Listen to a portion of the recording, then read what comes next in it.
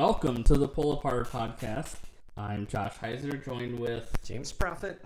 And today we are still covering Bret Hart versus Owen Hart. Yes, we'll be talking more about Jim the Anvil Neidhart in a non-tribute manner than you've probably ever heard him talked about in a podcast. And I'm an Anvil fan, so that's not a bad thing. He's alright. He's alright. Okay, stick around.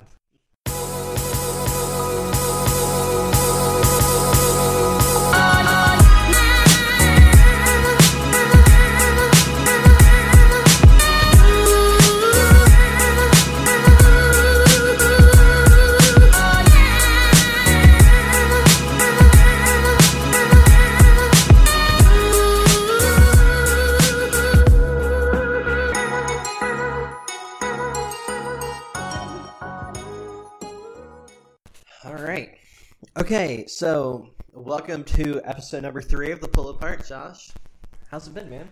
Alright, it's been about 5 minutes since we recorded the last one. Yep. Took some headache medicine, and we talked about suicide, so... Good times. We're all happy. Let's keep going. Alright.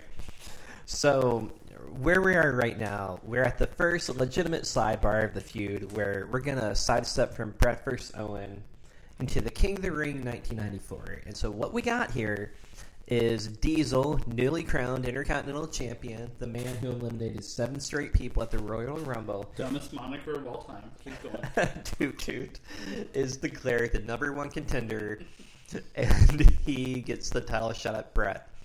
Owen really has nothing to say about this. He seems fine with it. You know, he never talks about it. He just says, okay, so I'm going to prove to any doubter that I actually am what I said I am, which is the best there is, was, and ever will be. And if that starts by winning the King of the Ring, just like Bret did, that's fine. Because if I was in it last year, I would have won it then, and so I'm going to prove it by winning it this year. And again, the symmetry is kind of cool because some of the same people that were in the tournament last year are in it again. Tatanka is in it again. Bam Bam Bigelow, Razor Ramon. They're all in the tournament again, and so you really do get kind of the sense like Owen Hart is running through that original field. So it's pretty cool. Yeah, Bret says he's, not turning down any challengers, and he's not. Mm-hmm. So, he's not, yeah. And those right into it. 2 of those 3 guys in that original tournament, Owen faces each of them in the tournament, along with the 1, 2, 3 kid, and then Doink the Clown in the qualifying match to get in. So it's pretty cool. He beats Doink. He beats Doink. He overcomes the challenge of Doink the Clown. Did you ever play the WrestleMania arcade game back in the day? All the time. All right, so, like The Undertaker would hit people with tombstones, and Doink had, like, a giant hammer. It used to always crack me and my friend up when Doink would win, and Vince McMahon's soundbite was, you gotta give credit to Doink the Clown. Yeah, which is like a writer or something. Right. Somebody saying that. So good. So anyway, this starts proper. The match is announced. The following Raw, Jerry Lawler has longtime nemesis Bret Hart on the King's Court. And Lawler's talking trash. He's really digging into Bret. And Macho Man cannot believe that he's talking bad. Can't believe he's saying that. Like, what are the possibilities that Lawler would talk bad about him? He's being pretty gutsy for, his character is usually a coward. And then right before Bret has had enough and decks him, Lawler says, hold on, I can tell you're feeling froggy and you want to jump, but before you do, let me introduce my next guest. And then he surprises Bret by bringing out Shawn and Diesel. Yeah. And then Shawn, kind of gets in Bret's face. Diesel gets a really cheesy line. Come to King of the Ring, Hitman. You're going to get the VIP treatment from Big Daddy Cool. That being very intense pain. Shawn Michaels, for the first time, screws Bret Hart by just throwing sucker punches at him. And then they just start beating Bret down. They're kicking him. Talking about sucker punches, I didn't know James was coming here to talk shit about Shawn Michaels. I like Shawn Michaels. He's great. He screwed Bret Hart. Great wrestler. And then so after this beatdown, the following week on Superstars, Bret gets to respond here. And my inner child just sings here. He says, the attack proved one thing, and that's that Diesel is not jam up enough to get the job done by himself. And every time Bret uses the phrase jam up, like, I feel like I'm being rewarded for something good I've done by that. And, like, I feel like my inner child has just won the Super Bowl. There's a happy dance going on. So good. Anyway, Bret gets the line he'd used in the next 3 pay-per-view matches with Diesel, saying that a Diesel cannot outrun a Porsche. But Diesel, mark my words, I know one thing. When you step in the ring with me, keep in mind that a Diesel can never outrun or outperform a Porsche. And then Todd Pettengill lets us know for the first time that because of this attack, because of Shawn Michaels, Bret is going to have a family member in his corner for the match. And they stress that it's a family member. So at this point, the Hart family members that we know are Stu Hart, his dad, Bruce and Keith, his brothers, and the British Bulldog, who is not part of the WWF, his brother-in-law. Oh, and Helen. Helen Hart. You're a big Helen fan, aren't you? We'll get to that later. Who do you think is a bigger or a better actress, Helen Hart or Linda McMahon? Man, it's close. I think I gotta go with Helen Hart. Who do you think would win in a match? What year is it? 1994. Gotta go Linda McMahon on that one. Okay, I think you're right. What is Helen, like 100? So, in the next week's King of the Ring report, Owen's opponent has also qualified now. It's Tatanka. Owen gets a promo, and again, for months, Owen had been, talking to Bret, and every promo he'd end with the word brother. Like at WrestleMania, I'm gonna beat you, I was gonna brother. ask you about that. Was that just a byproduct of Hulk Hogan being so popular in the early 90s, or was he laying it on thick that him and Bret were brothers? I think it was supposed to be kind of a play. Like it's partially because in wrestling, they call people brother, and partially because Bret really is his brother. But anyway, Owen ends this promo, instead of saying brother, he says, I'm gonna beat you, engine. Which he said it to Tatanka. The cheap stereotype heat was definitely a thing throughout the 1990s, definitely in the 80s, even more in the 70s. But nowadays, couldn't touch this with a pole, right? I don't know. They just announced Saudi Arabia is going to happen again this year. So are they going to air that on the network? I don't know, but I know Taker's going to be there. So I'm sure he's not doing it for no reason. Gosh. Okay, so did you see the story about the graphic last year for the Saudi show? This was really, really, really unfortunate. So the journalist thing happened where a journalist, just doing his job, got caught up. It was a travesty. It was horrible. WWE has that show scheduled for Saudi Arabia, and I want to say I think the picture that they used to promote the event was of a tombstone, and it says something like "There is no way out," and it came right after this. I love when they show it and Renee Young and what's his name, Michael Cole. Yeah, and Corey Graves. I think Michael Cole's talking. Yeah. And they just stare at the screen like, I hate my life right now. Right, yeah. It's like, how did this get past editing? There's also that famous Taker promo that they covered on the John Oliver show, where he's giving an interview about the match, and people are cheering him because he's a legend. They're chanting Undertaker over and over, and he says, DX, next week, Undertaker, at Crown Jewel, that show was a train wreck in every entertaining way possible. Yeah. Yes, they. So I don't know that we've moved on from Tatanka. Sorry, yeah. So well, maybe we have, but Vince hasn't. Yeah. Owen uses the term engine. Right. Diesel. Let's see, in that promo, or in that report, Diesel says he's going to take the WWF title, and then he'll have 2 belts, and he says having 2 belts will make him, quote, everything in the World Wrestling Federation, and that would have been fine. That would have been a fine way to end the promo. and then he screams, Bret Hart! It's so bad. For a minute there. Right, it's so awesome. I love it when random things like, oh, you were fine until you should have just left it alone. I love it when that happens. So, yes, one of the things my wife will get on me about is I like bad things. And so if I ever say something is awesome and you think, that sounds really stupid, it's because it was really stupid. And I think that makes it awesome. I know you're a big Jingle All the Way fan, James. Oh gosh, the Sinbad movie with Arnold.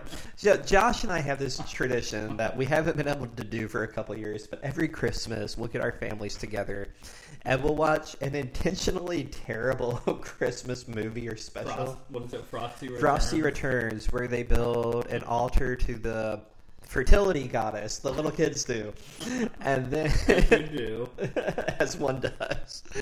And then there is Jingle All the Way with Sinbad and Arnold Schwarzenegger. We watched that one year too. I'm really hoping we're going to watch that Miz movie next year. I guess this year. What was it called? I think it was called Jingle All the Way too. Was it really? I'm pretty sure. Oh, that's right. I remember that. Oh, yeah. Man, we have to watch that. See, all right. We're making plans, people, December. Maybe we'll mention this once we get there in our podcast. Or review it. Live review with our wives. Oh, there you go. See, that would be fun. Okay. So, in-ring interview. Owen brings up that there are 8 elite wrestlers who are interviewing Owen Hart in the ring. Ray Rougeau.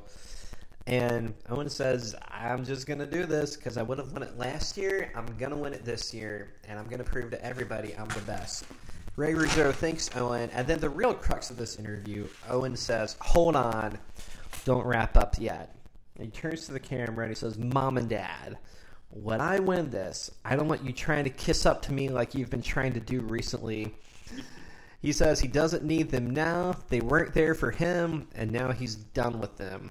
And the camera turns to this 11-year-old boy in the audience, and his jaw is on the floor. It's like, Mom and Dad, I don't need you. And he goes like, oh, can't say that. All 11-year-old boy. No, he was shocked. You can't say that about your mom and dad. So I thought that was pretty cool. Like, okay, this is working on the young crowd. And then that takes us to King of the Ring 1994. When I brought this up on the network, there is an option for alternate commentary, and I thought, oh, cool. Maybe there's a version without Art Donovan. But alas, that is not the case. We had to sit through Art Donovan for this entire show. What is the alternate commentary? It's Spanish. Oh, okay. Which is, that's good that population is represented, and also Art Donovan really, really sucks. Man. If they were doing radio WWF at the time, it'd be cool to have that as an option. Anything. Okay. So, show opens up with the heels of the tournament arguing over who's going to win. That leads into Owen Hart versus Tatanka, eventually. And it takes Art Donovan, if you're not familiar with what this show is famous for, it's the phrase, how much does this guy weigh? Throughout the show, Art Donovan, he's a former football player. Very interested in this. Yeah, he asked this question, I think, like 15 or 20 times throughout the show. So Owen comes out, and it takes him no longer than Owen walking through the curtain to say, how much does this guy weigh? And that's it. So 235, is that right? 227. 227. You say Sean you're a was fan. 235. Was he? I don't even know. I remember that because I'm a weirdo. Okay, well, I apparently I only remember wrestlers' weights if they're from Canada, I guess. And I'm from Cincinnati, so there's no reason for that at all. 234. Oh, one less than Sean. Got it. Okay. Sean really was the bigger man all these years. I don't know who was taller though. I forget. I think Sean was 6'1". That sounds right. Okay. 6'0". Yeah, something. Yes, I think 6. Yeah. So Art Donovan, if you're not gonna watch this, go watch the Randy Savage George Steele match from WrestleMania 2. Okay, count the number of times Susan St. James says "uh-oh," and then drag that out for 3 hours, and that's what it's like to watch Art Donovan on this show. It's a pretty cool match here. Owen kind of uses the same strategy he used to beat Bret at WrestleMania 10. And again, it's to show he's on the same level for technical wrestling as Bret. He even beats Tatanka in another cool bit of symmetry, the same way that the Bulldog beat Bret at SummerSlam 92. It, like, in the long run, it meant nothing. It wasn't mentioned on commentary. But if you caught it, again, they'll reward fans for paying attention. That was pretty cool. After that match, Shawn and Diesel get a promo. They ask if they're concerned about who the mystery family member is. And Shawn says, well, I think it's safe to say it's not The Rocket. So, no, I'm not concerned about who it is. So that's kind of a cool way of Shawn putting Owen Hart over and making a joke at the same time. There's a Bret promo, but before we get to this, I want to talk about the New Generation ad that they ran during King of the Ring. Josh, do you remember this thing at all? New Generation? Yeah, so, like, obviously at the time, the WWF was calling their wrestlers the New Generation. Right. And so what they did here, if you didn't live through this, the screen would say the old, and it would be like black and white footage of people trying to get one person playing off the ground, and then it would say the new, and it would show footage of the Blue Angels doing tricks in their jets. And so they would do this with 3 or 4 different things, and they end it by showing the old, and it's a 4-way split screen of Hulk Hogan, Andre the Giant, Ivan Putski, and the Iron Sheik. And then they say the new, and the 4 people they chose to show here are Owen Hart and Razor Ramon, both fair choices, along with Mabel and Jeff Jarrett. Jeff Jarrett, New Generation. And then they show a graphic of Tatanka's Warhammer light show. I do not recall this. They could have done a lot better with your choices here. I mean, Mark Marrow would have been better than this. I mean, if you're watching this at the time, you had Bret, all right. And then you're like, you had Taker, you had Yokozuna, but instead, Arnold Hulk Hogan is nothing next to Jeff Jarrett. And then even in 2011 in TNA, Jeff Jarrett was still playing second fiddle to Hulk Hogan. So that was a bad choice in 1994. Anyway, the Bret promo, he says he's not going to reveal who the family member is, but he puts over the jackknife powerbomb huge. Diesel jackknifed Bret on the King's Court. Awesome move. Yeah, he said it's one of the most painful things he ever felt, and he's not sure if he would be able to kick out if Diesel were to somehow manage to put that on him. And, by the way, that is a threat through all 4 of the Bret Diesel matches. If you ever want to go back and watch those, could Bret Hart kick out of the jackknife? That's a running thread. So, is there a DVD of the Bret Diesel feud? They don't do enough feud DVDs. They did the Bret Shawn one, right? Yeah. And they really didn't include all the promos that really would have made the heart of it. But yeah, that kind of annoyed me because it had so much potential, and they really just let it fall through there. Don't worry, we'll do that. There you go. So Bret vs. Diesel, the mystery family member, is a character we all know, but we never knew was a brother-in-law. Yeah, go. I think we missed.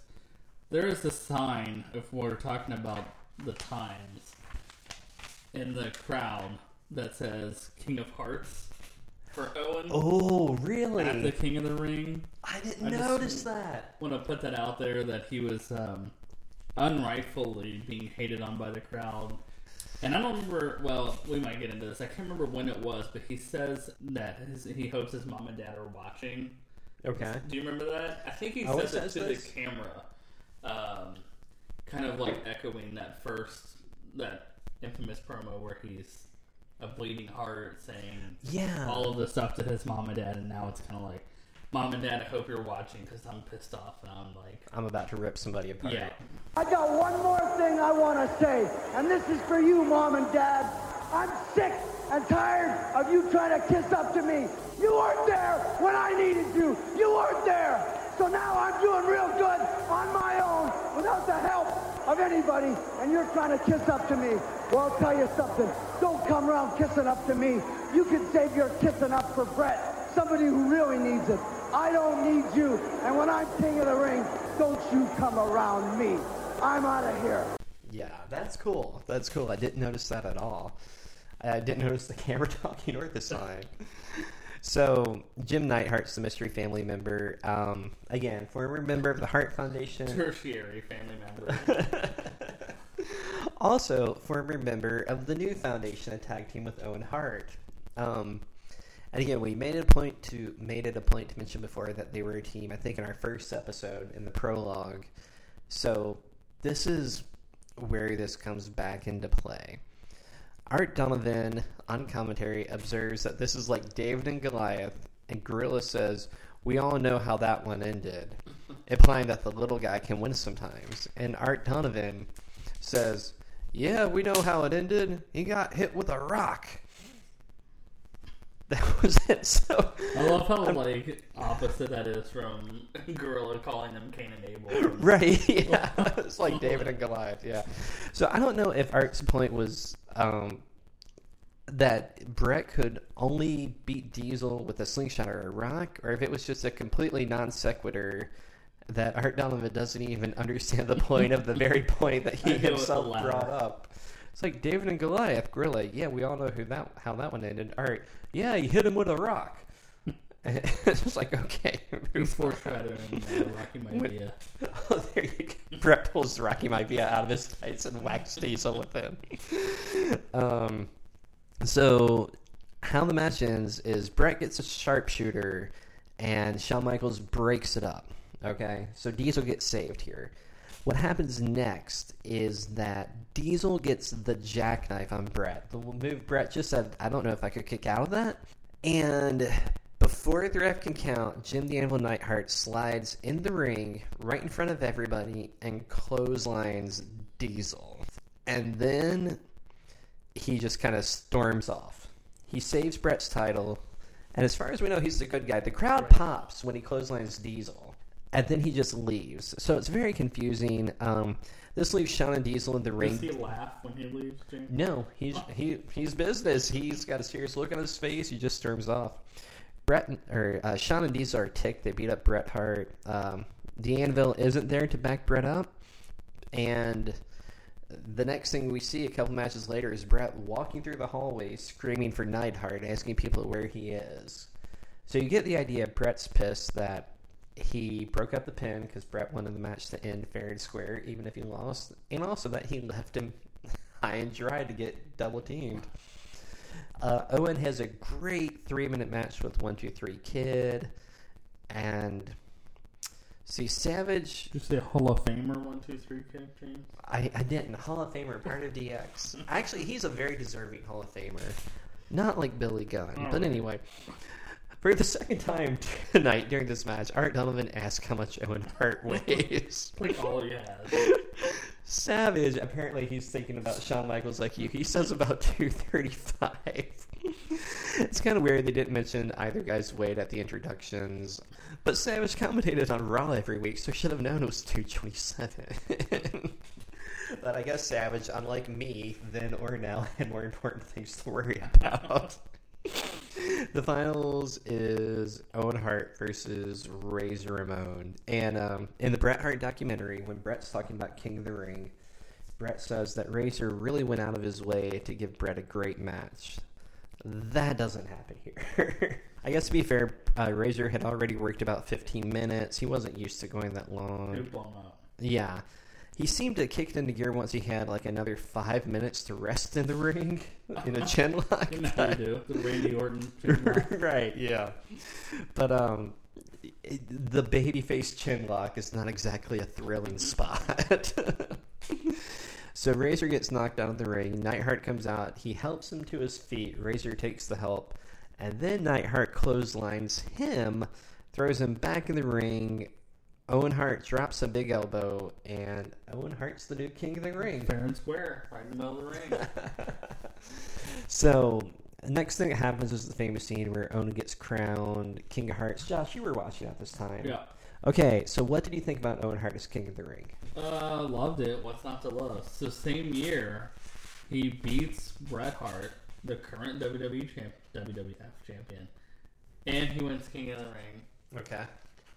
I mean, he's the best in the biz. He just doesn't happen to have a belt on or a championship. All right. To hold up. So Now, at the time watching this, you were a big Owen Hart fan, even as a kid, right? Yes. Okay. I did not fully understand and I still don't, what King of the Ring meant. I would think that if you were the King of the Ring, that meant that you had the belt, right? Right. We follow New Japan now. They have the New Japan Cup. I always think it's kind of similar to that, where it's a tournament and you win. That means you're the best, and you can fight the best. You get a number one contendership match, which I don't know. That wasn't the idea with King of the Ring, was it? No, every year had you got a crown, right? So what was it? I think in 1995, with Mabel, and in 2002 for sure, they announced whoever wins King of the Ring is going to get a title shot at SummerSlam. Definitely in 2002 they did that. There was a history of King of the Ring winners getting SummerSlam title shots. Just kind of happened, not necessarily promised. Right, yeah, like in 2000, Angle won King of the Ring. He was part of the main event of SummerSlam 2000.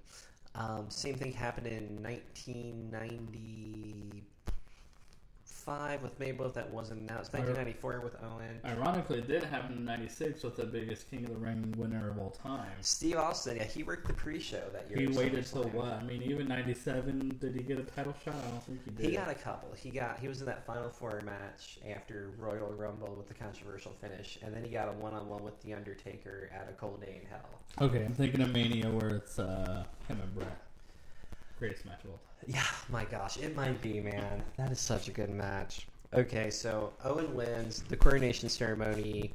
Neidhart's there. He puts the crown on him. Owen says he doesn't want to be called the Rocket or Owen Hart anymore. He wants to be called the King of Hearts, just like that sign. No, did I not say it right? He said, the sign said Queen of Hearts. Oh, it did. Sorry, James. That's what I was referring to with the hillbilly fans who... Well, yeah, that just seems kind of disrespectful. I think it's they cut to an interview maybe where he's like, you know how they did it like out in the crowd kind of weirdly on like a 2x2. That's one of those things, square platform or something. Stuff like that is always so uncomfortable. There is a point where it was socially acceptable, but it was never really okay. There is... All right, I'm going to sidebar. I do this all the time. I'll allow it. All right, this hilarious commentary spot where, again, this is going to be offensive wrestling fans, but there's a match in San Francisco, and Brutus Beefcake's the good guy, and Rick the Model Martel is the bad guy, and they're fighting outside the ring, and fans are chanting the... I'm not going to say it. The F word, the homophobic slur. The bad F word. The bad F word at Rick Martel.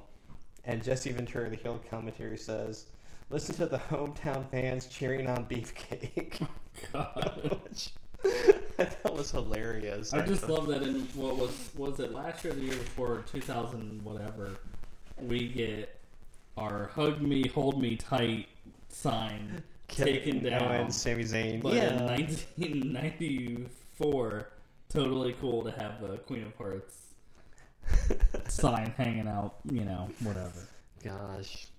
Well, this is not a very progressive company. We had the Goldust stuff still to come. Oh, man. I don't know if that'll be covered in the greatest feuds of all time. It probably won't be, but that was actually a really good character. It's just the way that the commentators reacted to it was terrible. Yeah. Okay. So, King's Court next, Jim Neidhart. There's some fun stuff here. We're going to play a couple of clips, but right away, fans start chanting, "We want Bret." Jerry Lawler apologizes for the idiots, and Neidhart says, no, that's typical. So, Neidhart says he carried the Hart Foundation for years. Bret showed so little gratitude that it was unbelievable. And then Neidhart says for the last couple of years, while he's been champion off and on, he's called me on many occasions. Well, as a matter of fact, King, over the last couple of years, when the Hitman has been the World Wrestling Federation title holder, champion, he's called me on many occasions. And he said, Anvil, what do I do in this situation? Anvil, what do I do here? And I give him advice, and he's become the champion. And what have I got for it?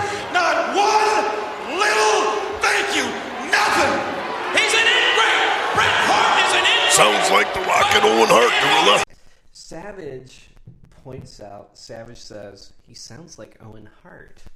Which is, again, where this is going character-wise. I don't remember if we've talked about this before or not, James, but I really wish Savage would have stuck with the commentary, because I really loved him on commentary. He was great on commentary. I think he took it as a insult to do commentary, right? That's the narrative, yeah. So that's, I guess you can't get around that, but I don't know that Slim Jim WCW Randy Savage would have been any better than the commentary Randy Savage. We would have missed the DDP feud, which was really good. That's true. But yeah, a lot of the WCW, it was fun for a couple of years, but I geeked for NWO Savage, but okay, yeah.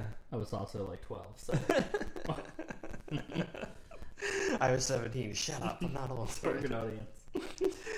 So, Gorilla Monsoon here, by the way, is on commentary with Randy Savage. And Monsoon, this is during the steroid trial that Vince was on trial for.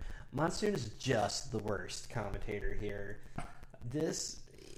He's just in full on, Anvil will say something, and the second you start to think, that's interesting, he might have a point, Gorilla Monsoon will jump in with, that's a bold-faced lie. He's a liar.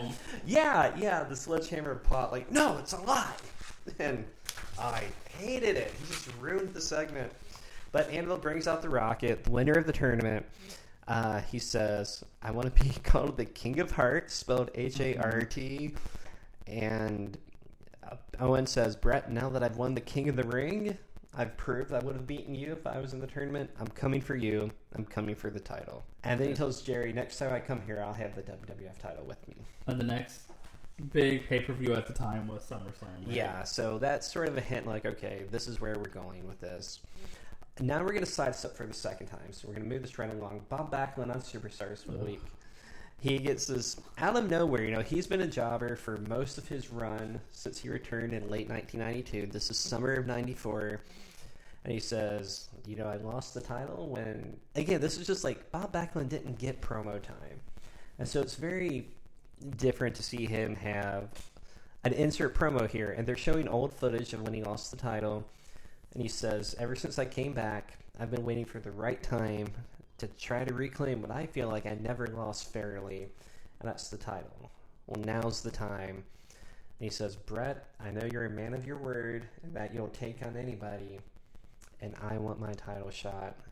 Well, a matter of fact, King, over the last couple of years when the Hitman has been the World Wrestling Federation title holder, champion, he's called me on many occasions. And he said, Anvil, what do I do in this situation? Anvil, what do I do here? And I give him advice, and he's become the champion. And what have I got for it? Not one little thank you, nothing. He's an ingrate. Bret Hart is an ingrate. Sounds like the Rockin' Owen Hart gorilla. So this promo, Josh, what did you think of it? Well, I have a question, James. Shoot. And I could just Google this, but it's much more fun asking you. Let's talk about it. Is Bob Backlund crazy? In real life? His promos, I've watched a lot of them the last couple of days from this time period. Yeah. I think I've told you this before, but I went to the Pro Wrestling Tees store in the freestanding store in Chicago. I'm so jealous. That's so cool. And, geeking hard, buying way too many shirts and all that. And I get to the counter, and my wife asked the guy who his favorite wrestler is.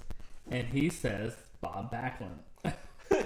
Okay, so he's our age, so 35 to 40, somewhere in that range. So a good 5 to 6 years after the Backlund. There's no way in hell that Bob Backlund was his favorite wrestler as a kid. Obviously, you could pull the, like I've done with Larry Zbyszko and you've done with Who's Your Guy? Oh, Tom Morocco, yeah. Pull the YouTube rabbit hole and really get into somebody. But I would never say that Larry Zbyszko is my favorite wrestler. It's, that's really reaching. So I think, he just said that because he works the register at Pro Wrestling Tees.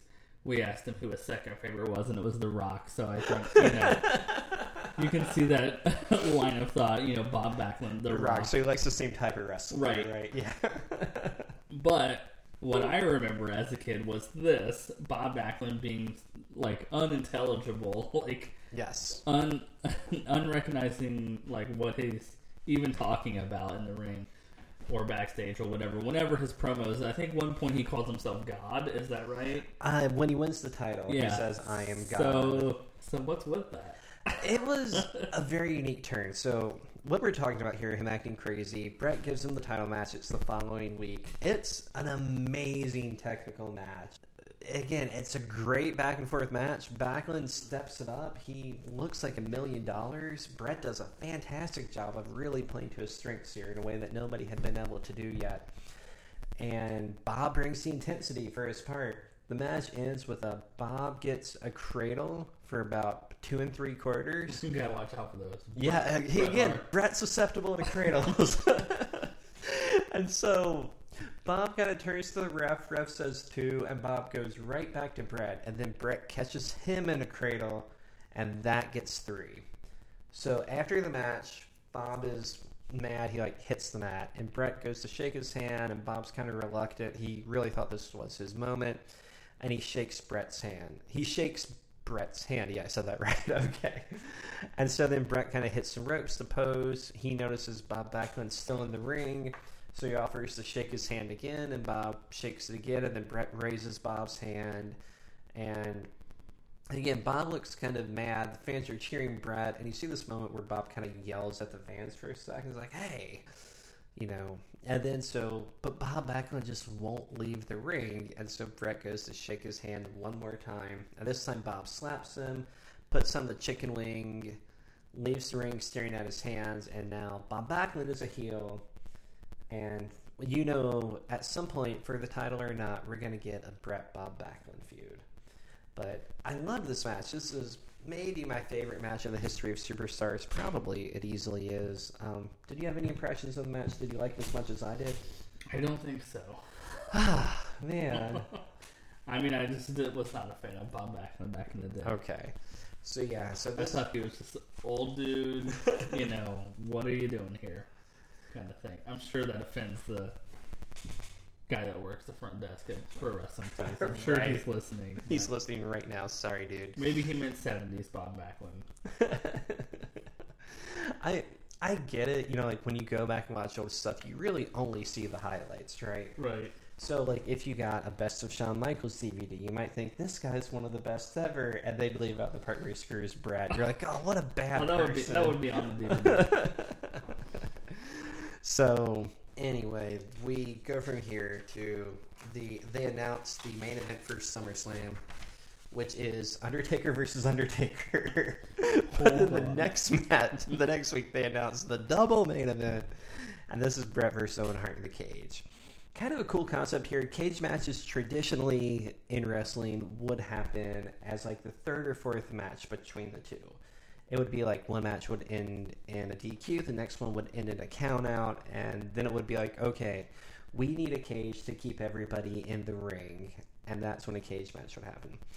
On screen, they did some tours, Bret versus Owen, but none of those were never acknowledged on TV. So on screen, the only thing we've seen is Bret versus Owen at WrestleMania, which Owen won. Seemingly, it should have been a normal match for the title now to see if Owen could do it again. But instead, after King of the Ring with Jim the Anvil Neidhart, they announced, okay, this is going to be a cage match. We've got all these volatile elements with the family. This isn't a cage match to keep the wrestlers in. It's a cage match because we need to keep the family out. Bret Hart gives the initial promo when they announced the match. He says, 15-foot high steel cage, no one's getting in or out. It's just going to be you and me, and we're going to find out just who is the King of Hearts. And he really, for people that kind of, give Bret flack for being a bad or boring promo, he could bring the intensity, and I loved this promo. This is another favorite of mine. Do you recall anything about this one? Not particularly, other than just the fact that he was very adamant in this one. It's not I'm assuming he knew what was going to happen, and he was kind of telegraphing, that whoever wins this match is the best of the two brothers. Yes. And Bret really ends it And a good note here, he says, the King of Hearts. And one thing I forgot to mention in the King of the Ring, when he's talking about Diesel in his promo, he says, I mentioned that Diesel can never outrun a Porsche. He said, a Diesel can never outrun or outperform a Porsche. And so Bret had a tendency to sometimes talk too much in his promos. Yeah, that's a test that you normally have, right? Where you try to outrun and outperform a Porsche. Yeah, right? Can it outrun and outperform? So that's really cool. Owen Hart responds, just says, the family, they're coming around.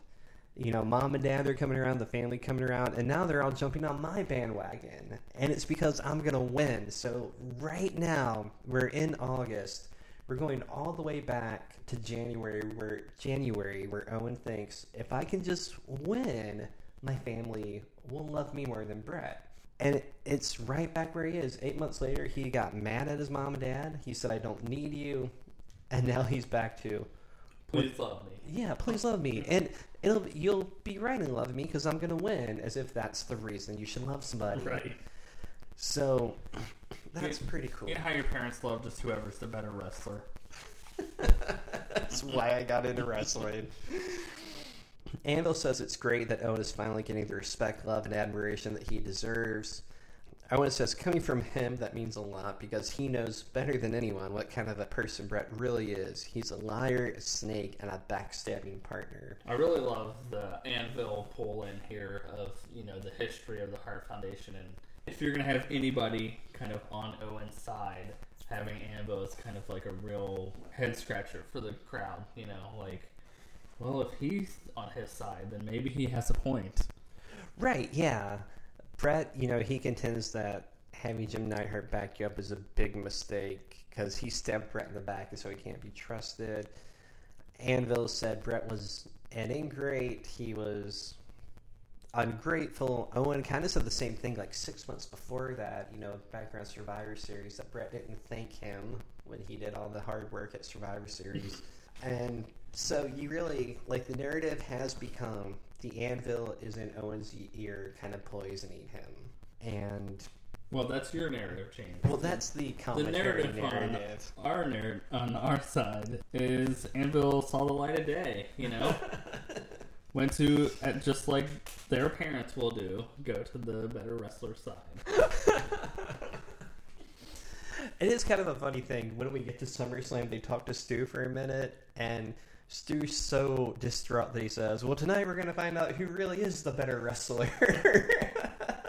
Been waiting my whole life. In this Owen promo, in addition to saying that stuff about Bret, this is the one where it's like this is where he talks about cool blue and dark and not yet. Nobody's in the crowd. Okay, all right, we're almost there. So Owen says it's just like in your childhood, and he says, Bret, you'd always pick on me, you'd tease me, and then Dad would send us down to the dungeon to work things out. And of course, Bret, you were bigger, you used to torture me. But after a while, I learned how to fight back. And there came a point where I was beating you so bad that you used to shake in your boots and you'd be clamoring and begging to get out of the dungeon. And Owen says it's going to be the exact same thing in the steel cage. At this point, you can't ruin my childhood. I love that line. Owen says, you ruined my childhood, Bret. Yeah. And I'm going to take it back at SummerSlam. And Bret kind of echoes this in a promo at SummerSlam. But we'll get there in a minute. All right, yeah. So, Owen says the whole family's starting to come around. He's talking to his mom and dad. All right, so the character flaw, that we've talked about with Owen Hart is that, having love isn't enough. It's, all right, so The Great Gatsby, right? There's that great moment where he's talking to Daisy, right? And they're talking to Daisy's husband, and Gatsby says, you love me. And I think she says, yes, that's true. It's and you never loved him. Tell him that you never loved him. And again, that's one of the character flaws of The Great Gatsby. It's not enough that she loves him. It has to be, she loves me, and she never ever loved any other guys at all. It has to be this perfect scenario. That's kind of the Owen Hart thing here too. It's not enough that his parents love him; it's that his parents love him, and also he's the best. So you just like any literary work starring Leonardo DiCaprio, James? Generally, yeah, Romeo and Juliet, Great Gatsby, bring him on. The Revenant. So, with Owen saying that the family's coming around to his bandwagon, this leads to the King's Court, where he, again, kind of reinforces this, and then Bruce Hart walks down the aisle, okay? Bruce Hart says that this is a bunch of crap. The family's not coming around. This is the words he uses. You let us down. You sold us out at Survivor Series. You cheated at WrestleMania, which is only kind of true, by the way. And he says, at King of the Ring, this buffoon, Jim Neidhart, and Bruce kind of a heel here. He's talking about his sister's husband. Says, Jim Neidhart came in to help you win it. And again, that's factually incorrect because Jim Neidhart never entered the ring. He helped from the outside of the ring. But Bruce says that Neidhart needed to, quote, save his bacon. And he says that none of the family members are proud of him and that nobody is going to be there to protect him at SummerSlam. And he calls Owen a disgrace to the family. Owen tells Bruce to watch what he's saying because that's what it is. Owen tells Bruce to watch what he's saying because nobody's there to protect Bruce. And then Bruce says no one will protect Owen at SummerSlam. And then, alright, so this is where Owen becomes really sympathetic all over again, okay? I'd argue that he's pretty clearly a heel up to this point, okay? Alright, so Bruce says it'll be like a playpen, just like when you were a kid and you used to sit in that playpen and you'd be crying. That's what's going to happen at SummerSlam. We go to Bret's go-home promo. That's actually the next thing on our list. And so Bret and his go-home promo, his go-home promo for SummerSlam. Very strange promo. Yeah, he ends it by saying, hey, Owen, remember when you were a baby? I remember when you were a little baby and you were in the crib and you had your wet diapers on and I used to climb up and do like a chin-up on your crib and just look at you. And you used to cry. Well, it's going to be the exact same thing in the SummerSlam. I'm going to peer through that bars, that 15-foot-high steel cage match with the World Wrestling Federation Championship belt draped over my shoulder. And Owen, you're going to cry yourself a river of tears. What a baby. Owen was crying as like a baby when he was a baby. What the heck? What a loser. Wah, wah, wah. And so, and then Bret Hart also, he says, he mentioned that Jim Neidhart was fat. He's fat. But he failed to mention that he's also stupid, which is, this is the baby face. This is the baby face saying these things. Yeah, it's hard to watch. And again, it just kind of complicates things, again, where you just thought, okay, Bret's pretty clearly good. Owen's pretty clearly bad after kind of screwing Bret at King of the Ring, or I guess Neidhart did. But now, it's like, you know what? Bret's kind of a jerk, isn't he? Yep. I mean, it's very like older brother stuff. Yes. Yeah. And we're right back to these shades of gray that we started with, where you kind of see each guy's point. And again, back to Owen Hart being the sympathetic heel. If you know you're right, and even if the only person backing you up, Jim the Anvil Neidhart, is kind of a jerk, you're still right. And you need a friend. Right. Why not align with the Anvil?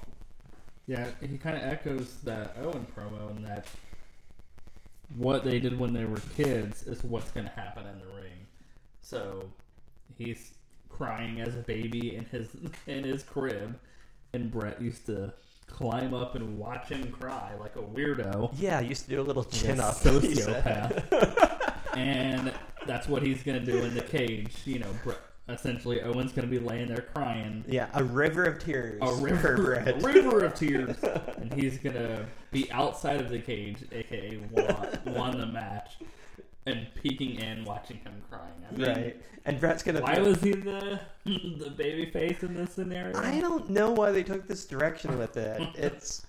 I don't know. I think things were more Wild West back then. Bret kind of probably came up with this on his own. It's probably more macho, like macho-centric back then, where, like, yeah, you shouldn't be like a little baby crying all the time. You should take it like a man, even though he legitimately was a baby. Yeah. But now, as an adult, he's still doing the same things as a baby. You know? It's hard to defend Bret here for this promo. I'm not even going to try.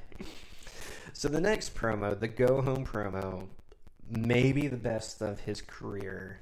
Owen Hart in the cage in an empty arena being interviewed with blue lights by Vince McMahon with Jim the Animal Neidhart here. Josh, talk about this, man. What did you think? I mean, just the intimacy of the promo is very different for that time and really even today, where, like you said, they're in an empty arena. Nobody is there. You know, what was that one, Mick Foley and The Rock or something? That halftime heat match. Those two and Vince and Owen are the only ones to ever be in an empty arena for no apparent reason. Well, there are a couple others. Okay. And they're always great. But he's just pouring his heart out, and you feel like because no one else is around, obviously a cameraman, he's really getting his feelings off his chest. Yeah. Owen, again, he goes back to the dungeon. He goes back to... Instead of saying Bret picked on me, which sounds kind of generic, again, maybe it's the lighting, maybe it's the quiet, but Owen looking at the camera and saying, "You tried to hurt me, Bret. I was just a little boy, and you tried to hurt me." It's chilling. It's amazing. Well, it is eerie, and you especially imagine fighting your own flesh and blood. You and me, Bret. All my life I've talked about what you've done to me, how bad you've been to me, how you ruined my childhood, how you picked on me. You know what I'm talking about, don't you, Bret? You bullied me when I was a little boy, and we'd go into the dungeon, just you and me and Dad. You tried to hurt me, Bret. I was your little brother. But now I'm a big boy now, Bret. And I got you just where I want you. I have you at SummerSlam in a steel cage. Just you and me, Bret. There's nowhere to run. There's no escape. These are steel bars surrounding you and I. I'm gonna hurt you, Bret. A cage match. It won't be pretty. You ruined the fun when I was a little boy, Bret. And it's not fun anymore. It's gotten out of hand, Bret. And I beat you at WrestleMania. I beat you fair and square. But there was only one thing missing. The World Wrestling Federation title. It's so gripping. And again, Owen Hart, he's the heel, but man, he's coming off like the protagonist. And so Owen tells Bret, the reign's coming to an end. He gets this really cool part where he says, "It's over. It's over." And it's very reminiscent of The Rock's TikTok promos on Kurt Angle in 2001. And Owen wraps it up by telling Bret to get a preview of how SummerSlam is going to look. And Owen just, at that, walks away from the microphone, walks to the door, shuts it behind him, and walks to the floor. Like he's gonna do it SummerSlam. Yes, and that is the go home promo for SummerSlam. And man, Owen Hart delivered a grand slam, his biggest shot, and man, he delivered big here. It really kind of weirdly bums me out because I feel like Vince is right there. He sees all the potential. I get putting Bret over at SummerSlam, but you would have thought that this promo would have sealed the deal for him to have a title reign in the future, and it just never happened. Yeah, and the funny thing about this period, they didn't really do heel title reigns. Okay, so Ric Flair in 1992 got one. Let's start there, from the Royal Rumble to WrestleMania, so 2.5, 3 months. Okay, after that, Savage held it until I think early September. Flair got the belt in September, but lost it a month later in October. Bret lost to Yokozuna at Mania, and Yokozuna lost it 5 minutes later to Hulk Hogan. Okay, so then Yoko gets it back at King of the Ring, and they do a really long Yokozuna title reign all the way to WrestleMania. I don't know what happened there, because apparently he drew pretty well, according to what they were expecting. But did he wrestle a lot then? Defend the belt much? He did, yeah, he did. But after the Yoko experiment, I think they were just done with heel champions, right? Because Bret won. Bret lost the title to Backlund, who lost it 3 days later to a face. Diesel, a face, lost it to a face. Bret Hart, a face, lost it to a face, Shawn Michaels. Shawn Michaels, a face, lost it to kind of a face in Psycho Sid. Psycho Sid, face-ish, lost, and he was fighting heel, so he's a face, just kind of a maniacal one. He lost to a face, Shawn Michaels. Shawn Michaels, again, went out injured because he lost his smile, because whatever. And the next guy to win it was face Bret Hart, who lost it to face Psycho Sid, who lost it to face The Undertaker. It wasn't until SummerSlam of 1997 when we really got a heel champion again. Owen Hart, he should have gotten his title run, but for that period, having a heel champion just really didn't seem to be in the cards. That's true, and I don't know that, that diminished him as a legend any more than, right, all the stuff he did. It didn't, yeah. Owen Hart is oftentimes spoken in the same breath as, a Jake the Snake Roberts, where, that list of best guys to never win the world title. Piper, Orndorff, Razor Ramon, Scott Hall. So, yeah, he's on a short list. So, when we get to SummerSlam, I loved the promos while they're putting up the cage, where I believe it's Todd Pettengill, right? He interviews Stu Hart. He interviews Jim the Anvil Neidhart. Jerry Lawler's... Actually, it's Vince. Vince and Jerry Lawler together, the commentators, are doing these interviews. They notice that the British Bulldog is there, who has been established that he's a brother-in-law, but we haven't seen him this feud yet.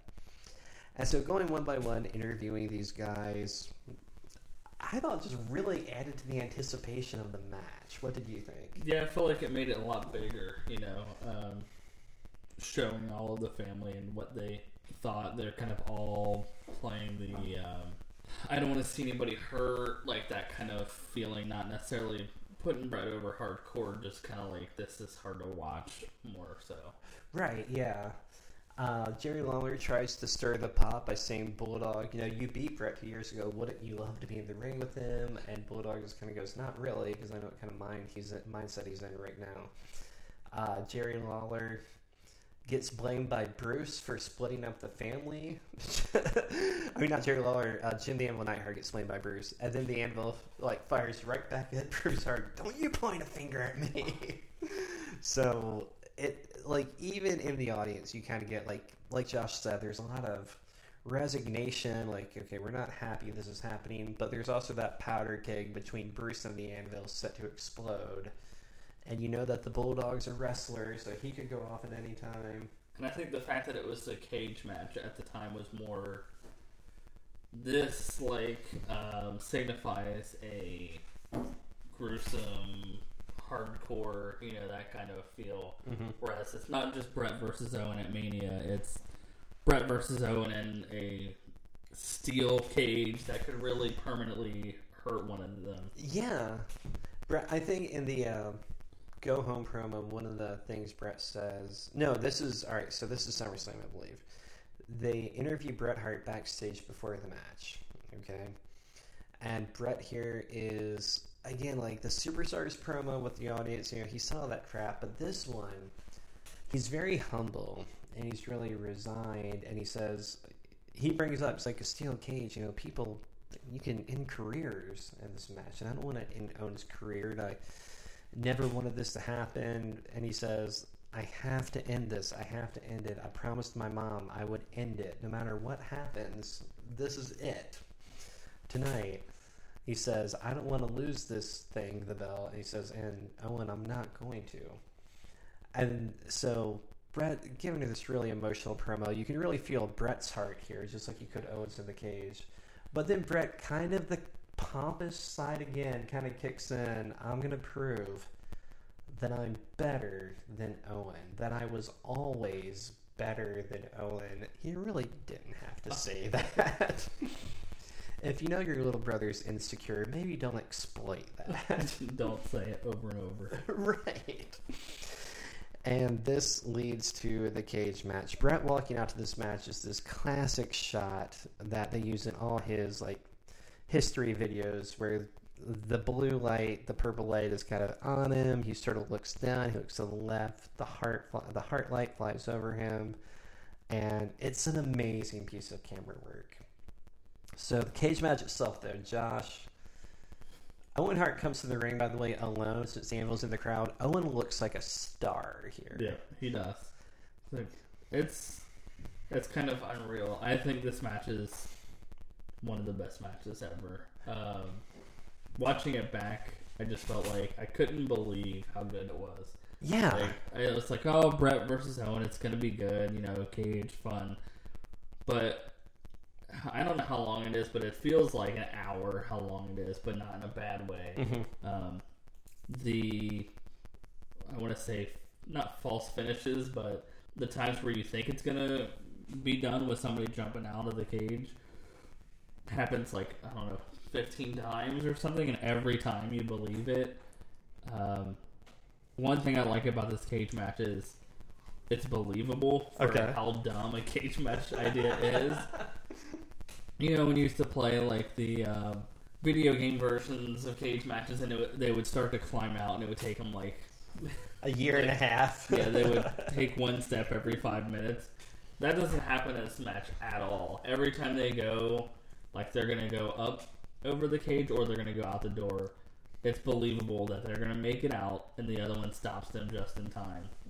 And it's just super fun to watch. Okay, now before we go into what happens in the match, like what the finish is, which do you prefer, the WrestleMania match or the SummerSlam? So forever, I would say the WrestleMania match, but after rewatching it, I would prefer this match. It's so Definitely. good, isn't it? Yeah. Yep. Like you said, that it feels like it takes an hour. I think it's probably really close as far as factoring everything in. You know, those pre-match interviews, the Bret interview backstage, the intros, the match, the fallout from the match, which takes a good 5-10 minutes. Yeah, the rematch is always better than the original, usually, you know. Okay. So, like, Okada, Omega. That was my thought. Which one did you like more, the original or one of the Dominion matches? Well, yeah, I like the fourth one the best. But still, the second one was like, you know what they're capable of, and then they just take it to the next level. Okay, it's funny because I like the first Omega Okada match the best, and I like the first Bret Owen match the best. But it's sort of like saying, what do you prefer, a T-bone steak or a New York strip? You know, they're great. They're both great. They're both delicious. They're delicious matches. All right, so the match goes back and forth. Vince calls it a seesaw matchup, which is Vince speak for 5 stars. Dave Meltzer actually did give this match 5 stars, right? Yes. He's with you on this. He liked it better than WrestleMania, too. So... Is that true? I can't remember. I think so. I think WrestleMania got like 4 3/4 or something like that, and everybody was all pissy that it didn't get 5 stars. It's because he was wrong. But, after each guy gets a sharpshooter, I think each guy nearly wins several times. It ends with both of them climbing over the cage, brawling on the outside of the cage, standing there. Bret lands one of his classic right hands that Josh loves, I think, and Owen slips and his leg falls between 2 of the blue bars, and he just kind of falls over, so he's just kind of hanging there. Bret's about 10 feet up, and he looks down, and he thinks, this is my only opportunity, and he jumps. And it's this very dramatic-looking fall. He crashes down to the floor outside, and Bret wins the cage match. Yeah, I don't think it feels, you know, like, for example, you were talking before about Becky, her win at Mania this year, where you're kind of like, wait, what just happened? Yeah, it was kind of out of the blue. It feels like that, but also because it's like, whatever, 25 minutes in, it's kind of like, you can finally breathe. It feels because epic. It's so like finish. Non-stop action the whole time or whatever, where you're like, okay, like, and especially I'm sure at the time most people obviously rooting for Bret, like, thank God they were worried like that Owen might possibly win again. So yeah, great ending. Yeah, do you know if that was the plan from the beginning? I believe the plan was for Bret. You know, they had set up the Backlund feud, so they knew he was going to be the next challenger. So the plan was for Bret to win, but I believe there was some consideration, like, what if we put the belt on Owen? What would happen? Where would we go? Well, I mean the finish itself. So Owen falling through like that. Yeah, that was okay. Plan. Well executed then. I'd say he's the excellence of execution. Owen Hart? Yeah. I think that's fair. Fair. He's definitely number 2. So, and by number 2 I mean crap. So just kidding. Second bill. So when Bret wins, the Bulldog stands up. They show the family, and the Bulldog's cheering. He's doing this kind of cheesy rah-rah looking thing, and the Anvil jumps the barricade, and he clotheslines the Bulldog from behind. It's all about clotheslines with Jim Neidhart. Every time he... That's his move. Yeah, every time he backstabs somebody, it's a clothesline. And so, after this, he jumps Bret, throws him back in the cage, and then he's got a deadbolt, and he locks the cage. And then he and Owen Hart go horsemen as if Bret was Dusty Rhodes, and they were Flair and Hart, and they just beat the crap out of Bret Hart in the cage. Yeah. So I gotta say, as someone who loves heels, I did not like this. This was... Wait, you didn't like it quality-wise, or you thought this was really heelish? I did not like it quality. I felt like it was too much. Like, oh, really? The match was, like I said, one of the best matches ever. Okay. I would have preferred, honestly, if Owen would have done some sort of, like, stare at him for a few minutes and then shake his hand or something. Okay. As opposed to just, like, we get it. You guys don't like each other, you know. It really, like, kind of felt like it was too far at that point, but okay. That's just me. Man, alright, so I'll give the counter view to that, because I really loved it. I thought the setup for the cage, and again, traditionally, as a wrestling fan, you're conditioned, cage is the end. It's over after the cage. And so they have the cage match, Bret wins, and so it was kind of shocking to me, not that Bret won, but that after the match, Owen and the Anvil are still just like, no, this isn't over, and beating the crap out of him. And the family storms the cage. Bruce Hart, Keith Hart, British Bulldogs kind of leading the way. And then the officials, they get bolt cutters. They break the chain finally, which opens the door, which is actually right on time for the heels, because just as like Bruce and the Bulldog get over the cage, Owen and Anvil can run out the door. And then, again, the good guys, the family, they're tending to Bret in the ring, which, going right back to Survivor Series 93, no one cares about Owen. They're all worried about poor Bret. Right. Owen and the Anvil get interviewed backstage on their way out of the arena. Owen throws his arms up in the air, says he's the real champion. Bret got lucky. I don't know what the Bulldog was doing out there, but he should have minded his own business. The Anvil starts screaming about Bret, and he's going to be the interim challenger until we get to Backlund. He says, I laid Bret out right in that GD cage. I'll do it again. Owen says, let's go celebrate my victory, and they walk off. And that is how... Again, this was looking to be the blow-off to this feud. Right. And as it turns out, we're still like 7 months away from the blow-off. Yeah, that's kind of what I didn't like about it. I felt like it was a good ending. It's such a good match. You're not going to beat that. And I know they don't know that going into it, whether or not it's going to be a classic, but I felt like they could have just finished there and it would have been great. And it would have been. It still would have been an all-time classic feud, for sure. So the final thing we're going to do in this episode is, I believe it's 2 or 3 weeks later, they have a match on the premiere episode of The Action Zone, a Sunday afternoon show WWF had on USA Network, where the kind of theme of this was, like Superstars Wrestling Challenge were usually angle-driven shows with squash matches. Monday Night Raw would usually have 1 or 2, like, real star versus jobber star type matches, and otherwise be squashes, interviews. This was supposed to be, okay, if you want a competitive match, watch this show. And so episode 1 was main evented by Bret Hart versus Owen Hart for the WWF title, with the caveat being, if Owen doesn't win here, it's his last title shot ever. Now on screen, this is only Owen's second title shot, but again, if Bret stays champion, he's got to move on to other challengers. So, and the fact that it had been, like you said, months and months of time spent on this feud, it felt like he had a bunch more chances than he really did. Right, yeah. So the match goes on. Pretty good match. I didn't think it was as good as WrestleMania or SummerSlam, but I'd still give it over 4 stars. What did you think? Yeah, I mean, it's a bizarre place to have the match, but yeah, I mean, you can't go wrong with Bret and Owen. So. Right. So the match ends this time with... Actually, it's funny. I saw Bret and Owen wrestle on a couple of house shows, and the second one, which was prior to SummerSlam, was essentially this match, except with Bruce Hart in the place of the British Bulldog. So in this match, the Bulldogs in Bret's corner, Anvil's in Owen's. Anvil does something. He interferes to hurt Bret, and it looks like Owen's going to win. And Owen climbs to the top rope, and then the Bulldog pushes him off, and then Bret rolls over and he covers Owen for the win.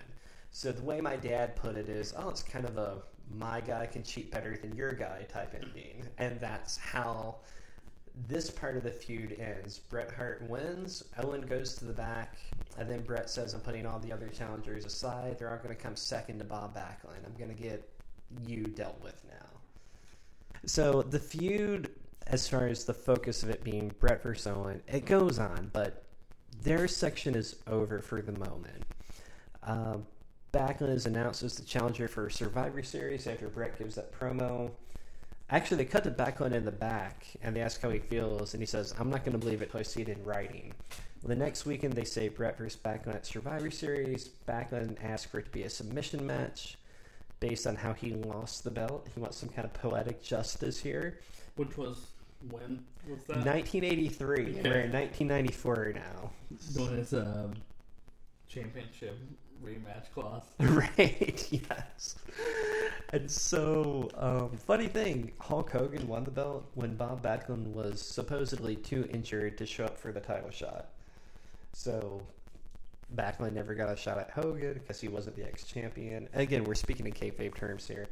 And now he's finally going to get his second title shot this year now, right? He wants a submission match. Bret gives it to him because he'll take on anybody. And so how it's going to work is that each guy is going to have a corner man with a towel. And when their guy gives up, they have to throw in the towel. And when the towel's thrown in, that's how that guy loses. So, again, it's very much playing into how Backlund lost the belt. Bret picks the Bulldog. And, of course, Bob Backlund, who's he going to pick? Bret's biggest rival, Owen Hart. So what do you think about Owen kind of transitioning from the lead heel maybe to the second heel behind Bob Backlund? Well, I think, with everything that's been going on TV, it's not hard for Owen to still be the guy that everybody focuses on versus Bob Backlund. In this match, specifically, Survivor Series, he shines big time. So with all of the TV time he's had and everything, James, I think he's still clearly the focal point of this. Would you agree back then? I mean, I don't know what it was like if people gave a crap about Bob Backlund, but I know I didn't. And I was just happy that Owen was out there, anticipating some sort of fourth or fifth or whatever match with Bret Hart. Backlund got his own style of monster push at this time. He beat up a writer for WWF magazine. He was putting everybody in the chicken wing and saying that nobody could break it. They were calling him Mr. Backlund. He fought Lex Luger on Raw, and I think and he kind of beat Lex Luger. He may have lost by DQ technically, but it was sort of Backlund had Luger's number there. He won, and then Tatanka just took some cheap shots or something like that. And so going into the match, I kind of thought okay, he's a credible challenger. But it was weird. It was that same thing where they hadn't set up another challenger for Bret yet. So in the back of my mind as a long-term fan, I'm thinking he might lose here. But then at the same time, Bob Backlund winning seemed kind of unfeasible. And we'll stop right there. Yeah. This episode. Sure. And at the next episode, we're going to finish it all off. We'll backtrack, talk about a couple of more Bret Owen exchanges, an Owen Bulldog match. And Josh, so far, we've gone from King of the Ring to SummerSlam here. What are your impressions about 1994, the year that was, with Bret Hart and Owen Hart? So I think monumental year for Owen. Nobody probably saw it coming that he was going to break out, become this huge star. Yeah, picture this. In 1993, Owen Hart is just jobbing. In 92, he's losing television matches as a tag team with Koko B. Ware. In 94, he's main eventing, or sub-main eventing, at least WrestleMania and SummerSlam. And he's winning King of the Ring. Yeah. And then Bret, all the while, being champion and carrying the face side of it, making all the kids happy. Yeah, I feel like it was a pretty heart-heavy year. Definitely. All right, so we'll see you next time where we cover Survivor Series, some Raw matches, and finally the final blow-off, as well as Royal Rumble, but then the final end, Bret Hart versus Owen Hart, no holds barred on Monday Night Raw. Thanks for joining us. Thank you.